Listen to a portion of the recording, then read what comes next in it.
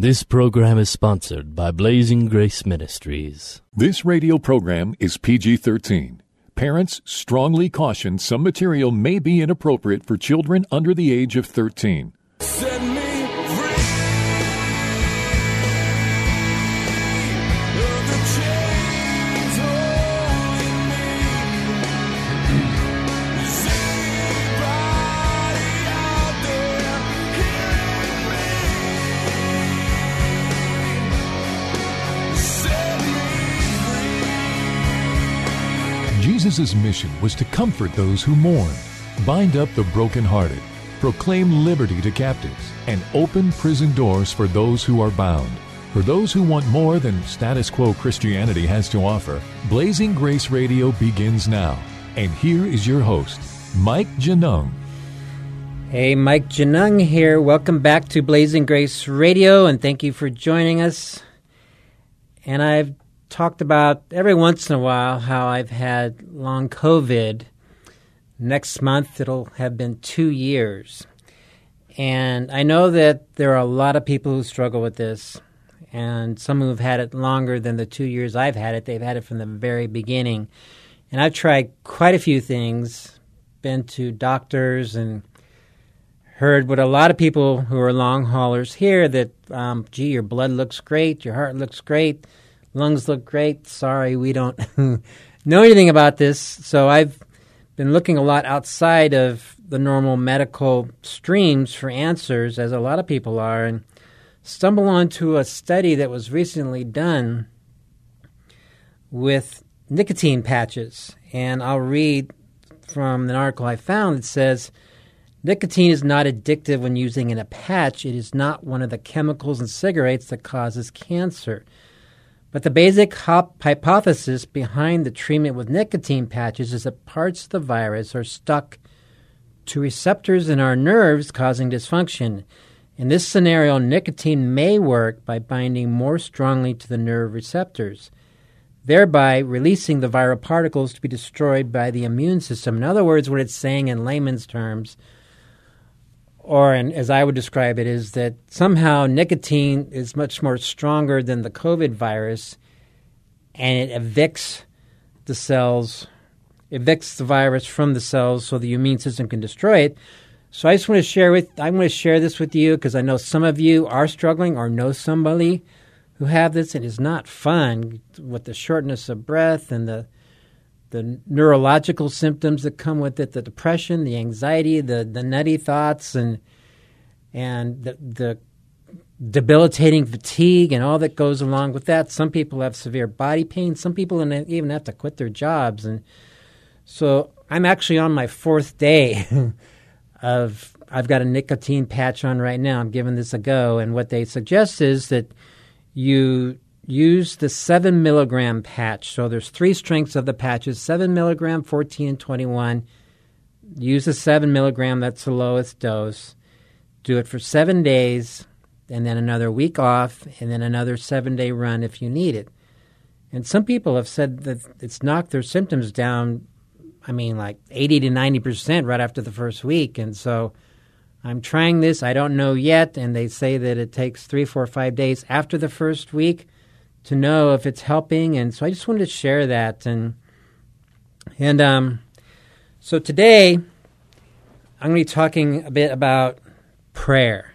And I hear we get questions from people on what our prayer life looks like, spiritual warfare.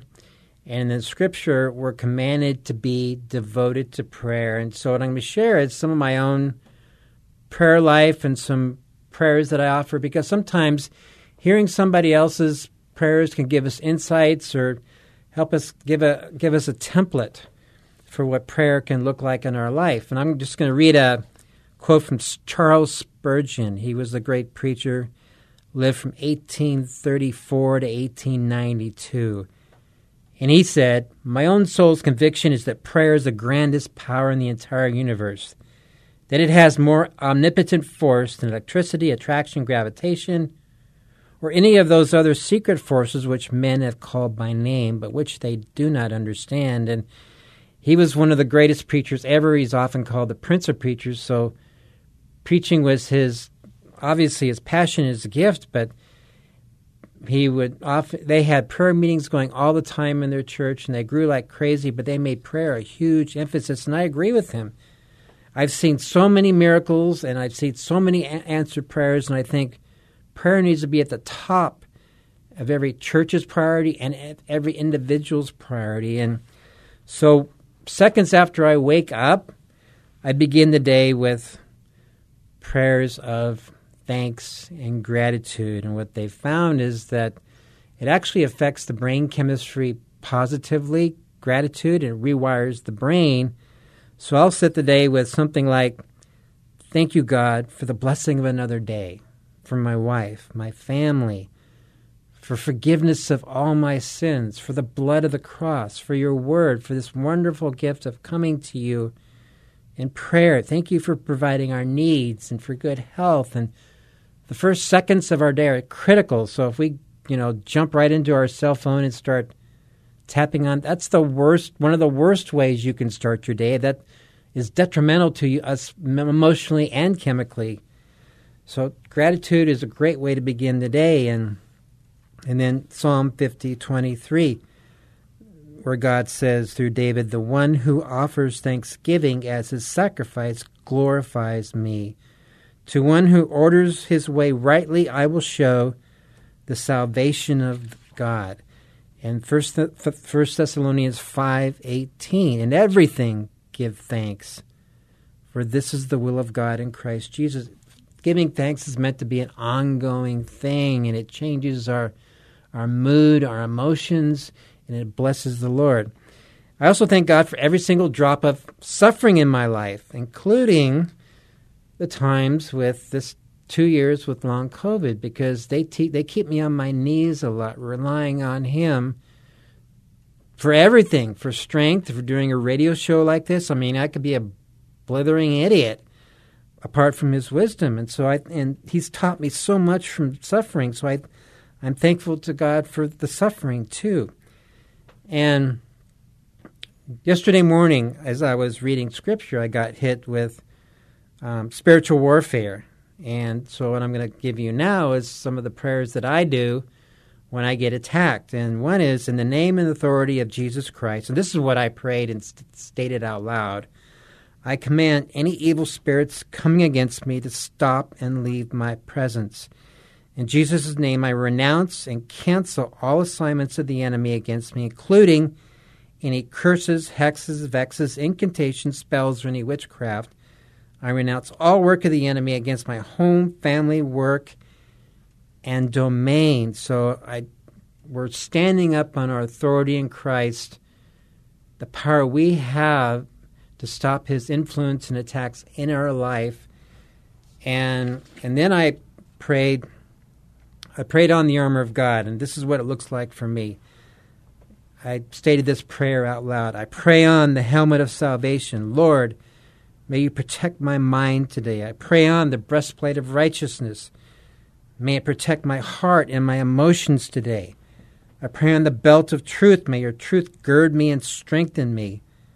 I pray on the gospel of the shoes of peace. May I walk with you in your peace today. I take up the shield of faith in a mighty God who can crush the enemy. I take up the sword of the Spirit, the word of God.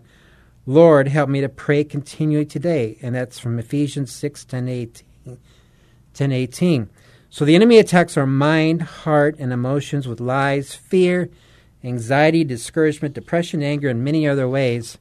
And he also attacks the wounds of the heart. So when I'm putting on the armor of God that way, I'm sealing off those areas from the enemy's influence. And sometimes I may have to pray that, keep praying, because they want to come and steal, kill, and destroy. And sometimes we have to dig in a little bit more, but whatever it takes. So it goes back to, again, we got to stand firm, stand up, say those prayers out loud, and shut the work of the enemy down.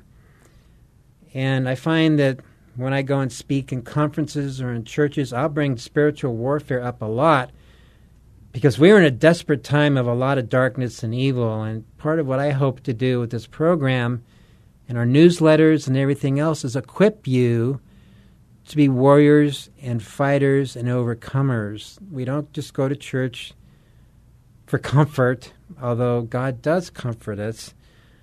But the way I see it is church should be both hospital and boot camp. Hospital to heal the wounds, boot camp to equip you to be a fighter and then send you out into the battle so you make your life count for eternity. And so last night I knew I was going to be doing this radio show on prayer and warfare, and I had two very wicked, vile dreams. One in the early part of the night, one later in the morning, and then moments after I woke up, I got hit with an attack of fear because the enemy was wanting us talking about this stuff. He doesn't want us to know that we can stand up and shut him down and we have this authority in Christ. He doesn't want us becoming prayer warriors. Why? And then one thing that always burns me up is, why aren't we spending time praying in church? So after these attacks this morning, I prayed the same thing I just showed you. Attacks stopped, and then I moved forward and kept going. Every one of you who are believers in Jesus Christ are meant to be fighters and warriors and overcomers. And a couple days ago, I got hit with some bad news on some situations, and there was some confusion for a couple moments. And then I stopped, and then I looked up to the Lord, and I prayed, Lord, I trust you. I release this situation into your hands. Give me your strength and the wisdom I need. Trust is the anti-venom of fear and discouragement. So we always have to guard against discouragement, because once you start falling into that hole, what happens is we take our eyes off God and wrap our mind around the problems, and then all fear and anxiety and a host of other problems can start creeping in. So trust and release, and we don't carry our problems, we don't carry our burdens, and then moving into that, so we don't want to carry all the trauma from this world, and we're immersed in a culture of strife and violence, 24/7 news cycle, and if I look at the Drudge Report, my gosh, it's like every day the big headlines are like fear, terror, trauma, death, and they're trying to suck us into all that junk, and ongoing wars we have going on in Israel and the Ukraine, and then there's all the news about churches and Christians coming apart and falling away, and the struggles and sorrows of life, and we can't carry that stuff. So the next thing is a prayer of release. And this is my prayer of release. Lord, I release everything to you. All my cares, my marriage, my family, my health, my friends, everything that people would say, whether to me or anywhere else, good or bad. And when I talk about good, sometimes we can get compliments.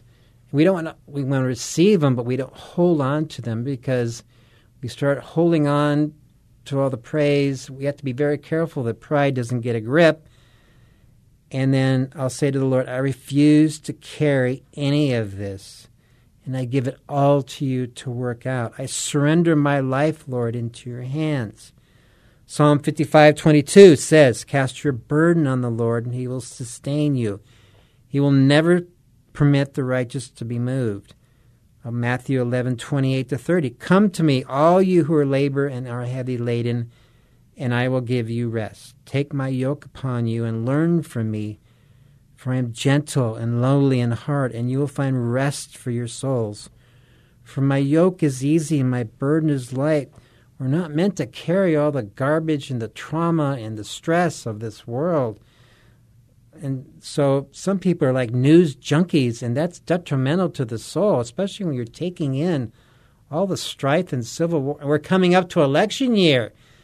So that's going to like be double up time with all the fighting that's more than likely going to come out of that, and people disagreeing, and political war that we're going to see. So we don't carry this stuff. We don't take a bath in it for hours every day. We keep walking with his easy yoke. Rest of soul. So many of you, I know, need this desperately. I talk to a lot of Christians. They're just worn out, beat up, and burned out and tired. And some of it is just releasing those weights and not carrying that junk. And then sometimes after I say a prayer of release, I'll name people I know. Some we're ministering to, some are friends who are going through difficult times. Some are in bondage to sin and playing games with it, and there are quite a few people in the church who are playing games with sin. And I might pray, if there's somebody I know who's playing games with it, that is so very dangerous. Playing games, I mean you're cooperating with it, you're playing with it, you have no intention or want to do anything about it. And then I might pray, Lord, whatever it takes, whatever pain they need to go through, please bring them to you. Bring them to their senses, just as you brought the prodigal son to his senses as he was sitting with the pigs in the mud hole. And sometimes that's the best prayer we can do, because we need to be brought to the end of our rope, where we're absolutely broken and shattered, because in that place, that's often where a lot of people finally say, God, I had enough. I'm willing to do life your way. And I'll give you a quote from Charles Spurgeon. He writes, if your religion does not make you holy, it will damn you. It is simply painted pageantry to go to hell in. And that's why it's so dangerous with playing with sin, because sin gets a grip and it gets a bigger stronghold, and then Satan has a bigger grip.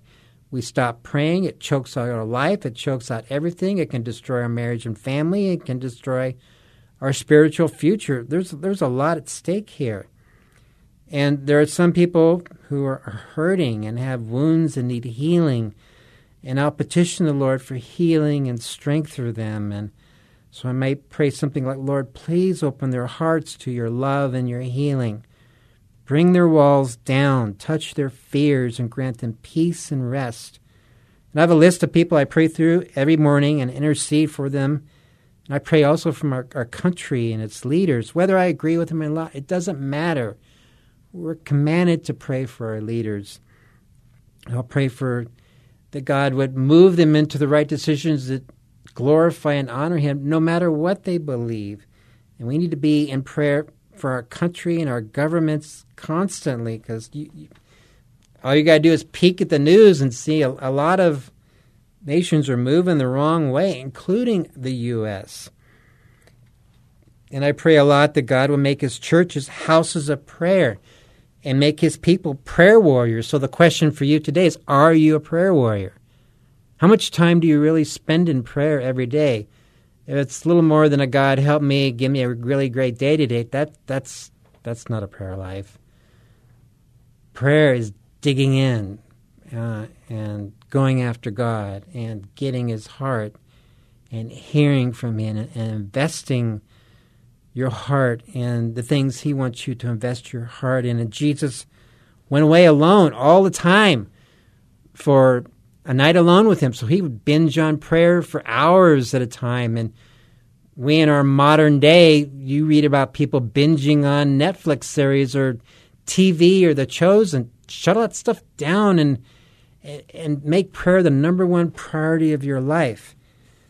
And then I'll also pray for God to give me his strength. And I don't trust my broken flesh. I don't trust my own wisdom. I know it can lead me off the rails. And I know this from personal experience after having gone off of the rails many times in my life. So often pray, Lord, please crucify my flesh, that I might walk in the power of your resurrection. I want his power, not mine.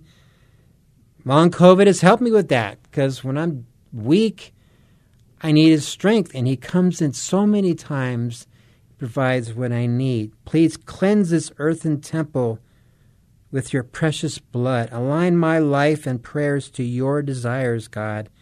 Your will be done. Please make my life a blessing to you and others. Please give me your eyes to see, a heart to understand, and ears to hear. Lord, please give me your strength, your wisdom, your discernment, your understanding, and order my way today. I'll ask him to order my way quite often, and I love the way he answers that prayer. There's times when something will come my way that I didn't expect, or he'll interrupt my schedule, and It's great to make plans, but one thing he's told me is to hold those plans very loosely, because he has a habit of changing them and changing our direction. And some people struggle with control a lot. I mean, I want life my way, my terms. I want the Christian life nice and tidy, and I want my theological box nice and neat, and I want a sermon with all the loose ends covered, and life in that way. And there's times we'll make plans and God just blows them up. Says, nope, I want you. I want your attention. I want your heart. I want your focus. I don't need you running around like a chicken with its head cut off. Silence.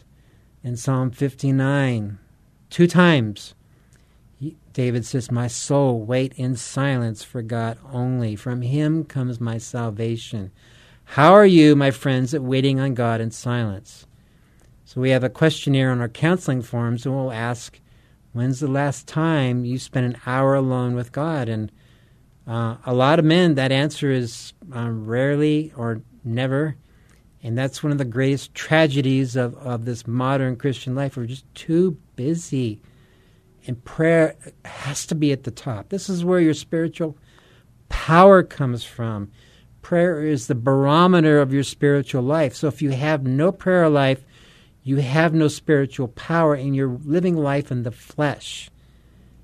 That's not good. And eventually something's going to happen. You're going to crash and burn, make some big mistakes, because we're not listening to God. We're not hearing from him. We're not getting guidance from him. This is so critical, because we can go off and waste a lot of time. There are a lot of people in ministry that they're just doing it from their flesh, and you can usually tell just the way they speak and how they talk, and it's self a lot of, are they talking about themselves a lot, and are they talking about their encounters with God and how the Lord just ministers to them. And so when I'm alone with him in prayer, he changes my life, he changes my heart, he convicts me of sin, and it's wonderful, because every time he convicts us of sin, it's for the purpose of healing and restoration. That's his heart, to restore, to heal, to lead. For some reason, he delights in being with us. So when's the last time you spent an hour alone with the Lord? I try to have an hour with God every day, but it's not always all in one shot. It could be 30 minutes in the morning, more time in the evening, or whatever it is. But quantity is very important in this thing. So, I mean, what do we do in church Sunday morning? God, please bless our service. Well, that's not being a house of prayer. A house of prayer is people on their knees crying out to God for mercy, for strength, and for conviction of sin.